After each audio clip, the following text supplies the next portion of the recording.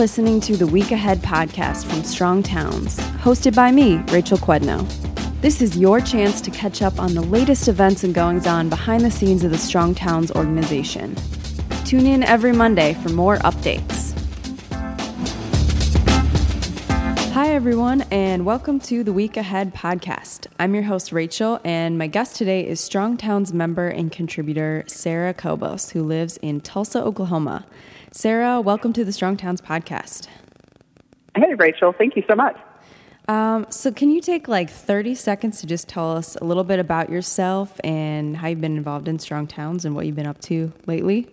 Maybe that's closer to 60 seconds. 30 seconds, yes, go.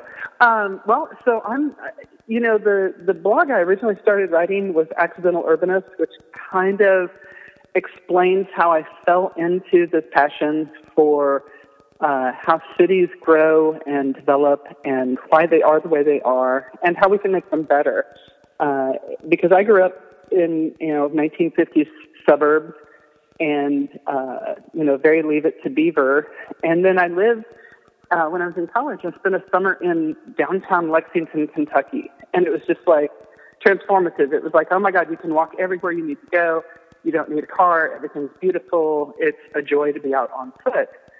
And I think that really started my move in this direction. And after that, anytime I would look for housing, I would just go to the oldest part of town and basically drive around until I found a place I could rent or live in, and so that I could always have that freedom of being on foot. And so I think that was kind of the impetus for it. And then the more I got involved in, I started attending conferences like CNU and stuff like that, and I started learning the vocabulary to talk about it, and that kind of combined with a writing background was the idea that people are interested in the stuff if you can explain it in a way that's kind of down to earth and helps them see how the really dry kind of regulations and the formal documents that the city runs by. When people can see how that impacts their daily life, they get all excited about it. So I think that's where I came into this, and Chuck liked some stuff that I had written, and so next thing you know, I was writing for Strong Towns, which is kind of surreal. And I wanted to talk exactly about that, so that's a good segue, because you've been writing for the last couple years now, and I've noticed that recently, I think your stuff has gotten a little bit more technical, and you've written most recently about zoning issues and subdivision regulations, really getting down into the nitty gritty. But like you mentioned, you aren't a planner or engineer by trade. How have you kind of built up your knowledge base in that regard and taught yourself these issues and been involved in them in your city? Yeah, several years ago, Tulsa decided to update the comprehensive plan. It was, last updated, fully back in the 70s, which was really a terrible time to formalize any of your thoughts on city building. And at the time, I had gotten involved in some just citizen activist neighborhood type stuff. And the mayor was really good about including people from all walks of life to make sure that folks really got a voice in that opportunity to kind of shape the vision document for the city. And of course, in through being a member of the citizens oversight group of that, it was just month after month of getting to hear presentations by city planners, as well as the consultant was John Fregnesi from Portland, and then they'd bring in economists to talk about how land use impacts your city's economy. And it was just it was more than a year. It might have been a 2-year process of this just getting educated. And the more I learned, the more passionate I got. And of course, then it's well, now you have a new comprehensive plan. Now you need to update your zoning code. Well, then I kind of dove into researching that. And in talking about the zoning code, you'd have conversations with people who truly were experts, and they'd be like, okay, how come we can't have alleys? Why do we have to put all the ugly stuff in front?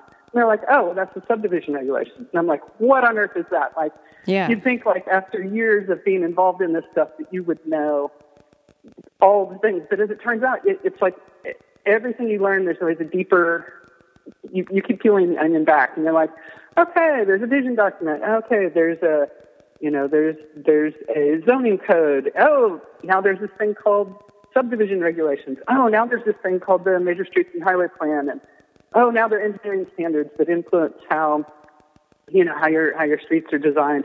Oh, now there's the fire code. Yeah. And it's just one surprise after another, and you really understand why average citizens just are like, yeah, I got to get my kids to Little League. I don't have time for that. Like, I'd love to live somewhere great, but you guys figure it out. and then what happens is the only people who participate are like the industry people who are being regulated by these documents. And of course, they have the time and the energy and the knowledge. And they're getting paid. And they're getting paid. Yeah, the rest of us are like losing money every time we show up to a meeting during the daytime. And so a lot of times the regulating documents don't end up reflecting what average citizens actually would like. Sometimes because people maybe haven't been exposed to other options that they can't even envision. Other cases, people traveled and they've seen places and they're like, yeah, I want that. But they just don't have the time or the inclination to figure out how to plug in. And so I think one of my goals for getting a little more technical lately was just to give some normal people some ideas of some things like, hey, get some people together and start talking about this, because it's not rocket science, and it's something that if you just kind of get involved, you can start understanding it a little bit and then have a voice.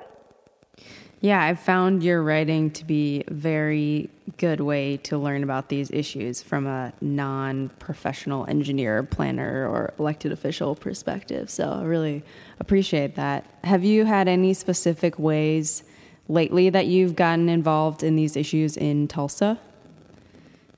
Oh, yeah. I think they get tired of seeing me at the planning meetings and stuff. One thing that we've done in Tulsa that it's taken a while to kind of ferment. I don't know, that's not the right word. Some years ago, Tulsa started a bicycle pedestrian advisory committee. And the thing that was really different about this from my perspective was it was not just citizens who cared, but it also brought in some of the government officials. So, like, there's a monthly meeting, and we've got, a representative from the mayor's office comes, and people from the planning department come, and people from the street engineering department come, and people from the local COG, in our case is INCOG, Indian Nations Council of Governments, which is another kind of planning authority. And you get all these people in the room, and so you're not just like Susie Citizen, like spouting off in total ignorance. You can like brainstorm, and people be like, oh, well, there's actually, here's this thing that you don't understand. And you're like, okay, now how can we change that? Well, and I think over time, that group is finally, after it's taken a few years maybe, but I think we're starting to get a voice that, for one, you build the relationships kind of within the city, as well as, the activists. And then you also, as people get to know you over time, they're like, yeah, they're not just crazy radicals. These are just, like logical, rational people with a valid point of view. And I think we all kind of get on the same page in a way that I see that kind of as a model that could be used in a bigger sense in a really productive way. About a year ago, you wrote about purchasing a property in near downtown Tulsa, and you were kind of fixing it up to be a rental. How has that gone? Is it being rented out yet? Yeah, well, I tell people if they made a TV show about my property every week, it would be like, wait, it kind of looks the same as it did last time. Like, what's wrong with this person? So yeah, I'm still doing the world's slowest renovation. And part of that is right now I had to actually go back to working to earn more money to keep doing it. So right now it's kind of dormant. But I have, I'm still, my goal is still fix it up and rent it out. I've learned a few things along the way. It's funny, one thing people will tell you is, I think actually true. They're like, don't try to do it all yourself. Pay people, get it done, and then start renting it out, right? Because there's an opportunity cost to your time. And to the amount of time that you're not renting it out is time you could have had income. And those people are absolutely right. Okay. And the problem is that I am a perfectionist, and I also really like learning this stuff. So I'm incredibly slow, but I kind of hate to give it up. I could pay someone, and we'd be done very quickly, but then I wouldn't get that experience that I really enjoy. The other thing people will tell you, and this one's false, everybody you talk to will be like, oh, you go get an estimate for something and you tell your friends, and they're like, oh, don't worry, I've got a guy. He'll do it for half that much. Promise. And then you call their guy, and no, their guy is the same price as your estimate. So yeah, I've chased down a lot of estimates where people are like, call my guy. And so, I think there's a lot to be said for a reference for someone who does quality work, but just don't expect you're going to get a bargain because it doesn't work that way. Especially if you're on your first property. I think once you build out, the people who have 4 or 5 properties probably do get a discount, but you and I don't. Yeah. So that's one thing I've learned. Have you found good people to help you learn these renovation techniques, or YouTube, or how are you teaching yourself? Oh, it's a combination. So I grew up, I was the kid in my family who grew up, crawling under the car with my father. Okay, and yeah. pieces and things. So my brother was a bookworm, and I was like the handyman kid. So, and my parents was that generation where you did the work yourself. And so I was able to learn a lot just growing up in the family I grew up in. I will say YouTube is amazing, and I'm just shocked at how there's almost no topic that you can't Google, and then some guy in Alabama who's like a mechanical genius has made a YouTube video of how to do this thing, and I find that really incredibly helpful. The only downside is if you're getting into something that's kind of like you're trying to be really precise in one thing that people you can get into, like historic mortar is different than modern day mortar, and you can't mix the two and all this stuff. And then you get into all these arguments about what's best. And, sometimes it's, like that one may not, actually that one there is sort of an opinion on, which is Portland cement is modern and old lime mortar is correct and all that. But what's the right backer board for putting up bathroom tile? That one, you can spend the rest of your life, with different opinions about that. Wow. So, it's sort of a mix. And then I've got some friends with some dads who are, because my father passed away, years ago. Guys with dads who are super handy. That's a lovely relationship to have. Yeah. So it's a mixture. Yeah, someday, hopefully, in another 20 years or so, we'll be like, hey, she finally finished that. Good for her. I was scraping on one corner of the house. I was, diligently scraping paint, far beyond any professional painter would do. And the neighbors all came over and they're like, okay, you're still in the same spot. What are you doing? I'm like, I'm being meticulous, But it was pretty funny to get a contingent of, the local neighbors and possibly a couple drug dealers coming over and being like, hey, what are you doing? You're driving us crazy. Well, good luck with it. It's an admirable project. So for our listeners, I wanted to mention a couple events that we have coming up tomorrow in Thomasville, Georgia. Chuck Marone is giving a public presentation about how to focus on small neighborhood projects in order to make your city more financially strong. That's at 6 p.m. at the Thomas County Public Library. If you happen to be in the area, come on over. Then next Monday, March 5th, Chuck is speaking in Sioux Falls, South Dakota, as part of a couple different events hosted by Downtown Sioux Falls. So if you're in that area, check it out. I'll link the information in our show notes. So the last thing I wanted to talk about, Sarah, is have you been reading or watching or listening to anything interesting lately? So I assume that doesn't mean Downton Abbey, which I finally started, and I'm completely engrossed in. Oh, whoa, you're behind the times. But you have a nice block of seasons to catch up on. I finally caught up on Game of Thrones, so I'm an official U.S. citizen now. The book I've been reading that is making my hair catch on fire is called The Color of Law by Richard Rothstein. Oh, yeah. And it's something that I had gotten interested in some years ago just by reading like an article in The Atlantic. And anyway, it's basically about all of the ways in which systematic racism at every level of government policy created a segregated America.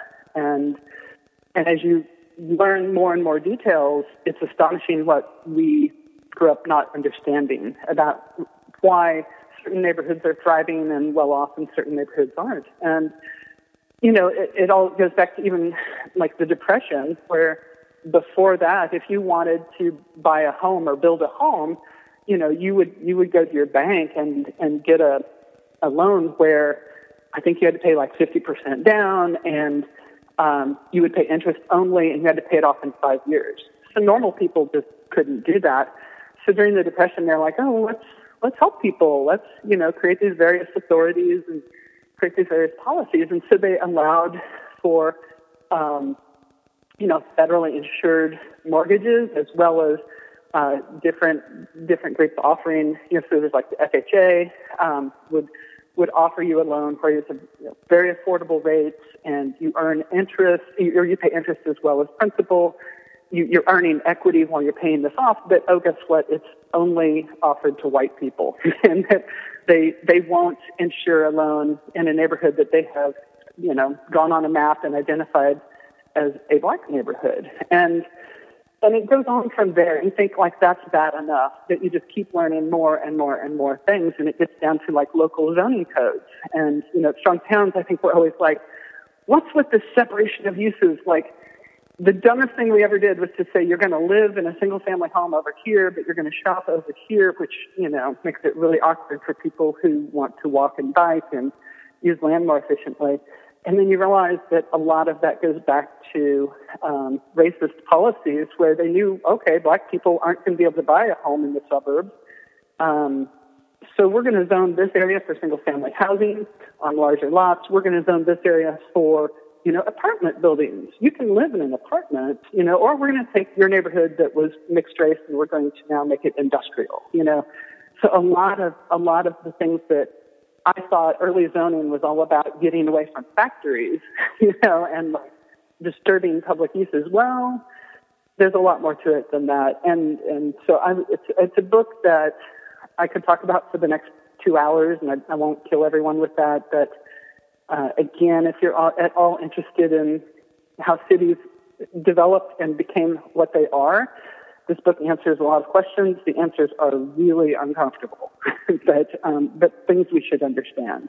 Yeah, I agree. I have read most of it. I didn't quite finish it, but I also found it very enlightening and just breaks down like every aspect of the way our cities and specifically housing is developed, and shows just how terrible the history and present day impacts are.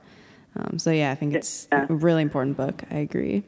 I think like the, when they start talking about when they start building the post-war suburbs, that was the first time that developers, I guess, would go out and get like a loan for the full value of the suburb they haven't built. And then they're going to build it out. But again, guess who can't live there? Guess who can? And, you know, so white people move into this really like heavily subsidized, affordable single-family homes, and that, you know, grows in value over generations, and they pass down that money to their children. And then the people who were not allowed to participate in that, you know, they weren't able to get their VA loan that they deserved. They weren't allowed to get their FHA loan that they should have had. They don't get to build that wealth over generations, and I think that's another important thing. I think one of the tests that you're privileged is when you don't realize how privileged you are, and this is another. This book will help you understand how privileged you were in a lot of really crappy ways that should never have happened. Thanks so much, Sarah, for being on the podcast and for your fantastic writing on our website. Yours are always some of my favorite pieces I get to read each month. So thanks for all that you do for Strong Towns. You're very sweet. Thank you so much. I appreciate it, and it's an honor to get to participate in this conversation. Thanks. We need your help. If you think the Strong Towns message is important, don't keep it to yourself. Pass it on. You can get more information and sign up to be a member of Strong Towns at strongtowns.org.